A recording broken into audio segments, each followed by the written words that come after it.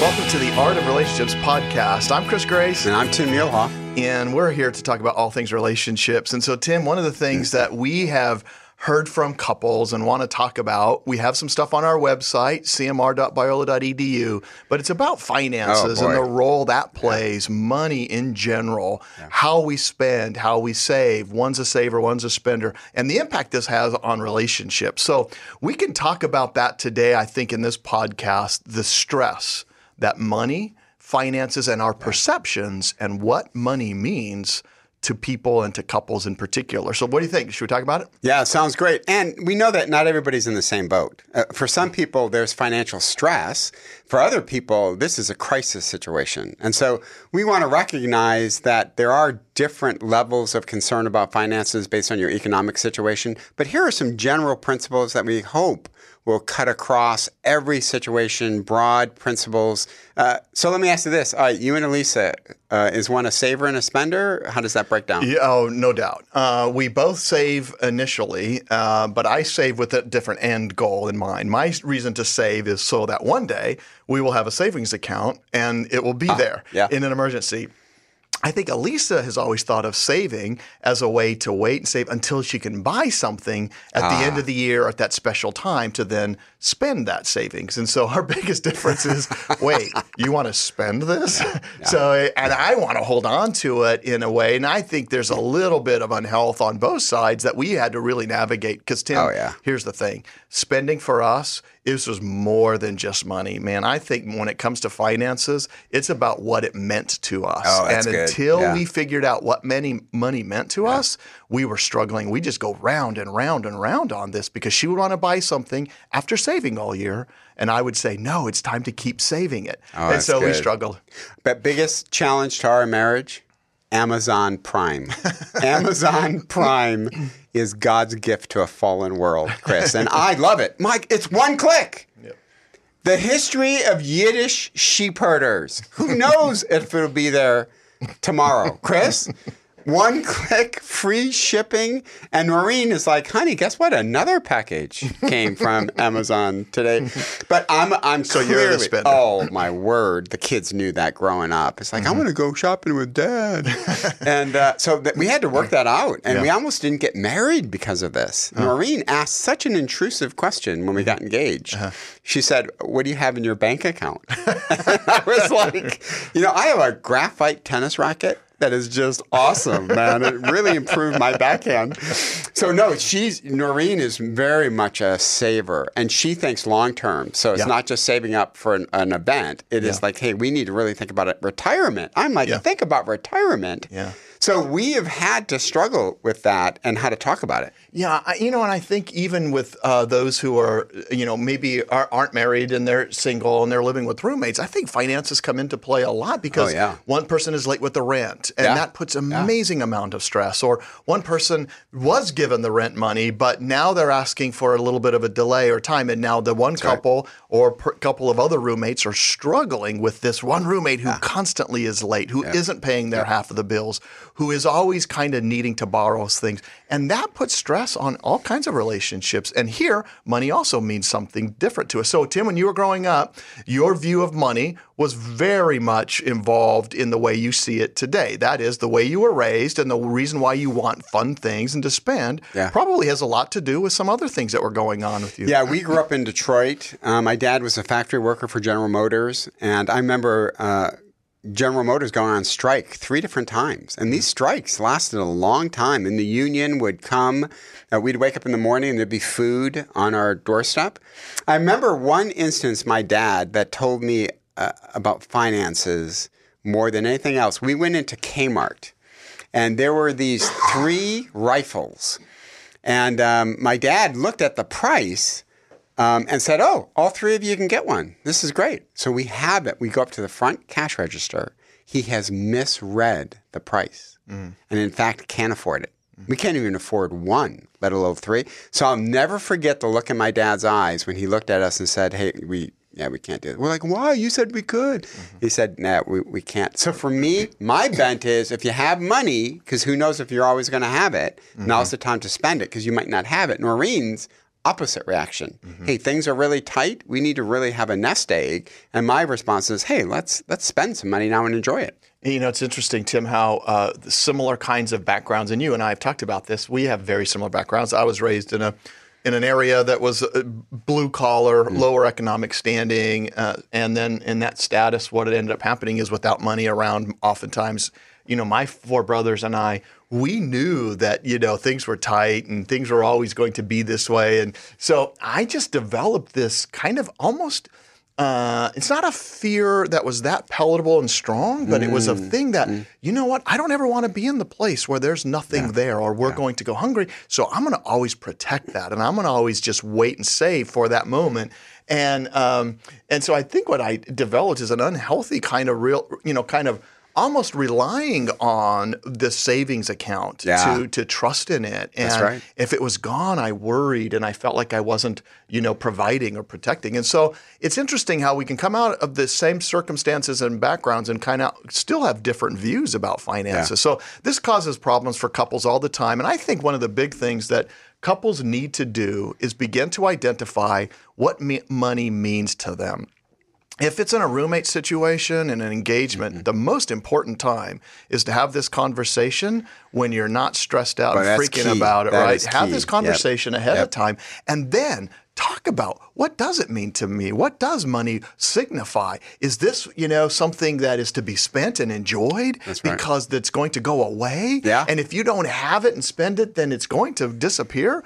Or does this mean more like for you security and safety? And I think if you get to those in the heart of that, you can eventually begin to explore some of the things and your reactions to finances when the struggle really hits, when pressures come in. And that's our very first principle for discussing this. The Book of Proverbs says, how good is a timely word? Yeah. So I would agree with that. Boy, that applies to a lot of issues as well. When you're in the middle of it, it's hard to have a good, productive conversation. So when things are really tight, you're really wondering if you can pay the bills, that might be a really hard time to have it. It's better to have it more outside of that when you have some buffer time. So we absolutely say you need to talk about sexual intimacy, you need to talk about kids' schedules, you need to talk about finances, but try to find a time when the pressure isn't breathing down your neck. That's the first principle is carve out a time to talk about it when you're not moving towards crisis stage. I think that's a great principle. Second one is this, and I think this is important. Agree to disagree on this issue. There isn't anything fundamentally right about being a saver or a spender. Now, obviously, you could be a spender to the point that you're in deep debt and it's just irresponsible. I don't think we're talking about that. But yeah, so spender, remember Gottman said, we talk about Gottman a lot, but he said like 67% of all your marital issues will keep happening, reoccurring. This is one of them because I'm a spender and Noreen's a saver. And so let's agree to disagree on certain things. But what are the crucial areas that we have to agree on? And that would be things like, can we cover all of our bills? Things like that. But agree to disagree on some of this, I think, is important. Yeah, I think it's a great principle. So if you're in a roommate situation and you're struggling in this, I think you can say, listen, we just see this differently, and that's okay. I think we just have we have to agree on some fundamental or foundational things. The rent has to be paid. That's right. We're not going to be late. We have to pay for the light bill. We have to pay for the water. We have to buy groceries. Beyond that, what you do or I do is really, honestly, so long as it's not impacting this kind of foundational, fundamental things and decisions, then it's okay to disagree. I think in a marriage situation, it takes some navigating, right? Because that line keeps moving. How much do we save? How much do we spend? What do we spend it on? And we have to be kind of set with that. And it even hits, Chris, Noreen and I were in the car driving somewhere, and we listened to a national survey on dating.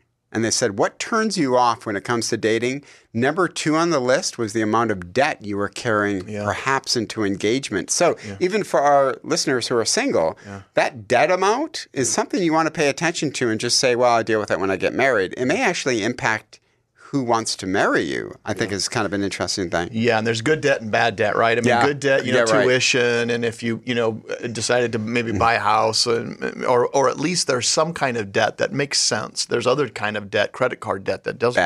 It's bad debt. Yeah, like 20 part series on Yiddish sheep herders in Lithuania and Romania. Put you back a couple $100,000. It was huge. Poster came. It was great, though. I loved it. Here's another principle. I think this is good, and it's hard to apply, but focus on each other's strengths. Yeah. It's great that Noreen is a saver. And we've really tried to be good about this. And Noreen was a business major, so she loves it. And I need to really appreciate that. Noreen appreciates the fact, because she's such a good saver, it's hard for her to pull the trigger and actually spend money. So sometimes Noreen can look at my strength and say, oh, honey, let's do this. Like Noreen's like, boy, it'd be really fun to take this weekend trip. And I don't know if we can. Oh, honey, come on. We can do it. Let's go do it. It'd be fun to do. Again, so recognize each other's strengths. You balance each out a little bit. And I suppose there could be a marriage of two extreme savers or two extreme spenders. That actually is a get more dicey. But it's good to recognize each other's strengths and weaknesses and how we complement each other and kind of get rid of the rough edges. I think in general, Tim, in any kind of relationship, that kind of insight into the other person really does challenge us to put a perspective and to think about them, to be mindful of their thoughts. And so when you say to have in front of you what the other person might be worried or struggling with can actually be very important to start with. So for me, I would say, Lisa, I know it's important for you to have fun this weekend. And I know that we talked about going out to this thing. And I just want to know I'm a little bit nervous and worried about our savings. But I also believe this is a chance for us to have fun. And is that kind of what you're feeling and thinking? And she'll say, yes, Chris, and I also worry about the savings. And so it's putting the other person's needs and sometimes desires and hopes up there. And then it's a dual thing that we do, right? And it feeds back. And so it's incumbent upon both of us to do that. Yeah, that's good. Another principle, and this is a foundational one. Don't just talk numbers, talk values. Yeah. So here's the biggest single disagreement Noreen and I have after 26 years of marriage. I will always value time over money. So Noreen and I both agree that the yard needs to be done. Of course, right? We have a neighborhood covenant that says, hey, you got to care for your lawn. I will always pay the money to have somebody attend to that rather than me take the time to do that. Right? So I remember one time Noreen said to me, can you put the ceiling fan in? Oh, Chris! One, I have no idea how to do it. Two, I'm literally praying for the rapture because that would settle all of this, including not having to put in the ceiling fan. So I'm like, let's just hire somebody to go do it. Come on, let's do it. No, Tim, come on. We can do this together. It'll be fun. What? Get out of here. So that's always our inclination. Now, we've not always had money to do that, but when we have any buffer money, I'm always looking at time saved over money spent. I'm assuming that came to you as time went on. I mean, this might not have been one of the first things you thought of, but that ultimate value probably became clear to you, right, as you moved on and you thought, you know what, Tim, why are you always needing to have somebody come do this? Why can't we do this together? I'm assuming Noreen's value might be togetherness or even saving, and this would provide that kind of thing, and that could be a struggle. And I think it's both. I think Noreen would enjoy it. She loves watching these home improvement shows, Flip This House. Oh, a 3-part series on grout. It's like, what? But, I think as life became more hectic, and here we are. I mean, our kids are playing baseball, our kids are playing football. Every weekend is gone, right? It's gone. And a bunch of people know what I'm talking about. So then these things need to be done around the house, but I'm tired. And I'd like to have some time to read. I'd like to, try to write. So for me, I'm always looking at the saving time part. And that's interesting. And nobody's right, nobody's wrong on this one. Yeah. I think that's exactly it. We can go back to a favorite psalm of ours, Psalm 139, right? When we know that we are made a certain way and God designed us a certain way, there should be, unless it's to the extreme, listen, we just view this differently, right? Our way that we view money is kind of built in, and it's almost like something that is hard to reverse, and it doesn't make one right and one wrong, and those values are really what steps out. So that's really important. So you got another principle for us? Yeah, this is interesting. This is based on a national survey. So the national survey said, with you and your spouse, do you ever suspect that your spouse is lying to you or being less than truthful? So the result of the national study, 25 to 35% of Americans admitted to being guilty about lying when it came to finances. So how much did that coat really cost? How much is this for you and the boys going out for a weekend trip? Like, what's this really going to cost? And how much was that coat? And how much, all this different kind of stuff. So people would just fib. They would tell kind of half-truths on this issue, which leads into a bunch of other problems. So when we do premarital counseling, we force young couples to come up with a budget. We force them to say, how much money is actually coming in? How much money do you spend on a weekly basis? I want you to count everything for like 10 days, 2 weeks. And that tells me a little bit about that person. Are you really being honest? Are you fudging? Do you always round up or round down? So, we need to have truthfulness when it comes to finances. And I would say even truthfulness before you get married. When a person, if you're thinking about getting engaged, tell me what you think about this. If you're thinking about getting engaged to a person, I need to know what your debt is. Right? Don't you think so? I do. I think it's just part of you're now joining together, not just, your lives, in a spiritual, emotional, physical way, but you are also financially now becoming this, new oneness. And in that, I believe honesty, understanding, and going into it with a clear perspective will just save you heartache. I mean, this is the issue couples argue and struggle with the most. So I think starting off, Tim, as you mentioned, even in early stages of a relationship about being clear and honest where you're at, I think it's so important because it provides people a better understanding of what they're getting into and what they're taking on. And that stress can just get magnified when you bring together two people that might be, a little bit more of spenders, and or in the end, they're dealing then with some debt that's out there. So, I think so. And I think the other thing, Tim, is young people who are really struggling in certain areas of the country. Southern California is very expensive, and other parts of the country are hard to move forward. And so there's going to be debt out there, and it doesn't mean it's a relationship killer. Like, oh no, they're in debt.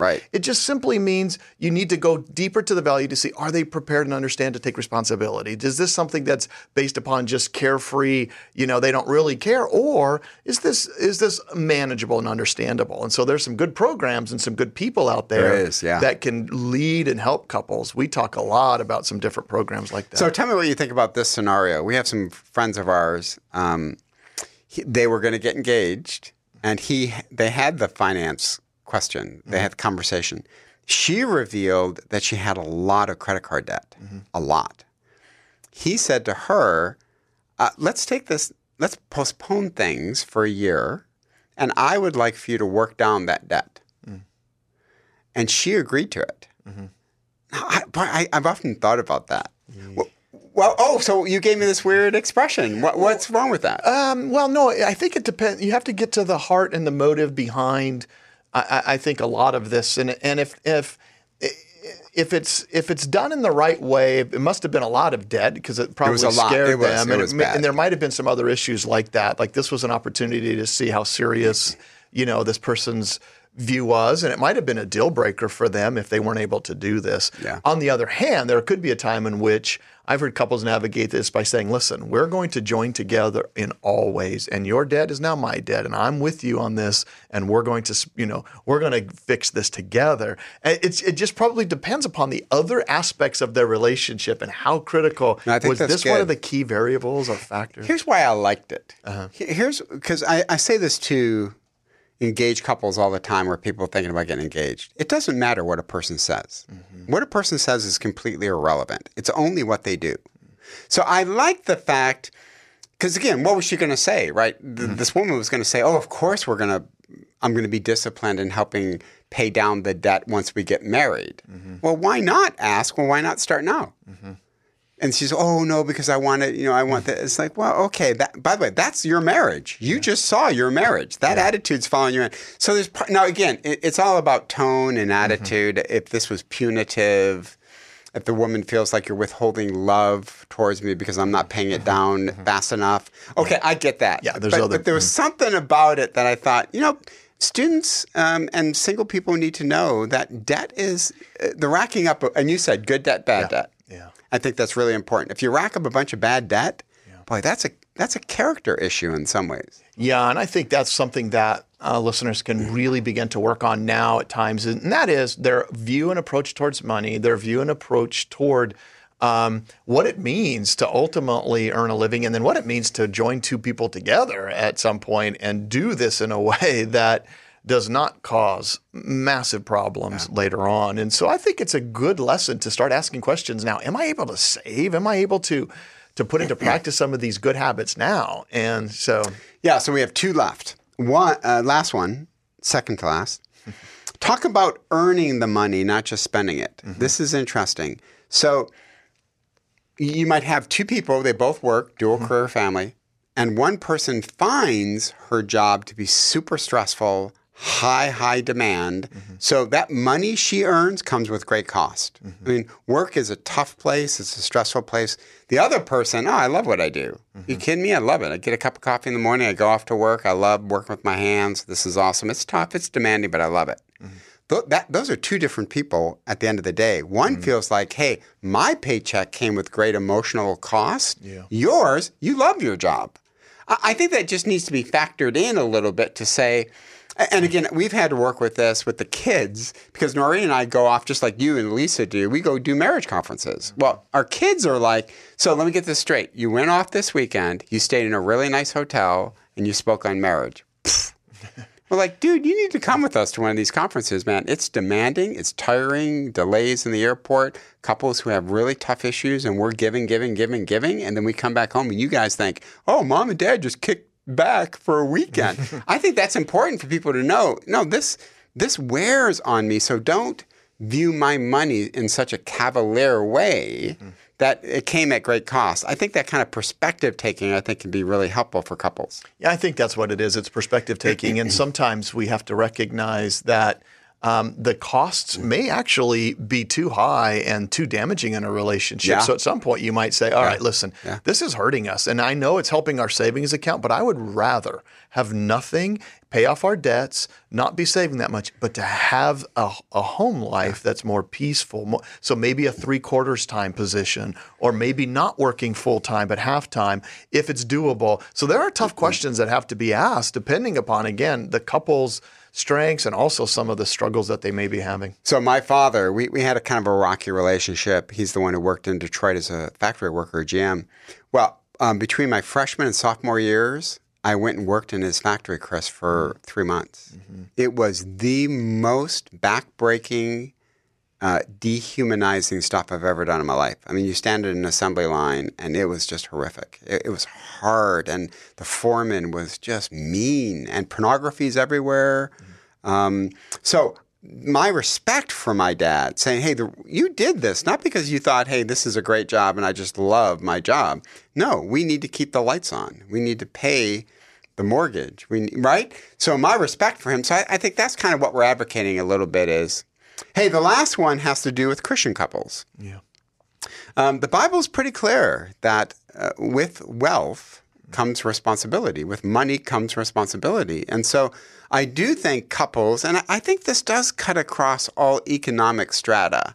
I'm kind of thinking of the widow that Jesus is observing, right? Yeah. And she gives all she has. Yeah. So I do think couples, Christian families, and roommates, right? This would apply to college students as well, to sit down and say, how do I view this money? Is this all my money? Mm-hmm. And I have all discretion where it goes? Or is part of the reason I have this money is that I also need to look around and help those, the disenfranchised. We get these stories all across the world of people who virtually have absolutely nothing. I would encourage our listeners to go to globalrichlist.com and punch in your salary. Even if you're just a college student who works in the summer, I guarantee you the money you make is going to put you in the top 10%, 5%, because they're comparing you to workers everywhere in the entire world. So with wealth, with money of any kind, God is saying, now is this my money or is it just your money? So let me ask you this. Do you guys tithe? Have you ever done that? Mm-hmm. Do you tithe even now to this day? Oh, to this day, yeah. How much? Can I ask how much you tithe? We tithe. For us, we picked a number that we felt was important for us, such as 10%. Wow. And giving to a variety of, we spread it out. And so I think some years we're a little bit better at it, and other years by that, I think we tend to find and wait for those opportunities, but we also have things that we just set aside that certain percent, and then there's a little bit extra that we like to do for as needed basis. But yeah. I got rid of hair products and just used that money for the Lord.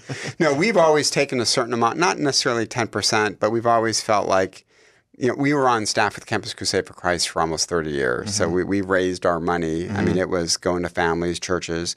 So we've always had a soft spot for people who raise their own support. And so we've always felt like a certain amount of our paycheck are going to people who are still, raising support and stuff like that. So, yeah, interesting. It is. And I think that the last point, Tim, that you're making for couples is, and for anybody out there, is to recognize that the way we see and view our finances as a gift from God to be used to further His purposes is extremely important. And there are times when we simply need to let control of that go and put it into His hands and say, Lord, use this. This isn't mine. This is what you can do. And if this can further your kingdom, when I help this person, even if it's a meal, even if it's a monthly support to this mission, whatever it is, and we give control of that to Him, I think at the end of the day, we're going to find that His purposes are furthered, but our hearts grow closer to Him because we grow in more dependence on Him. Yeah. Let me close with 2 quotes. Paul says this, what a fascinating verse. He says, the root of all evil is the love of money. Boy, isn't that interesting? Think of all the wars that have been fought over money, over things like that. Then Corrie ten Boom said this. I thought it was a great quote. She said, money belongs in your wallet, not your heart. Yeah, I thought that's a great balance. It really is. Yeah. It shows the value, the perspective, and where we need and how we need to view this very important topic that kind of impacts a lot of people. It does. And it's a character review. It reviews your language or speech and money are 2 huge indicators of what we really care about. Well, Tim, thanks. These are great principles, and we're out of time, but we hope you can come visit us again in future podcasts. We'll keep looking at issues like this and its impact on conflict, and also go to cmr.biola.edu and check out some of the other tools and resources we have there. Absolutely. Hey, it's been great being with you. I'm Tim Muehlhoff. I'm Chris Grace. Always great being with you guys.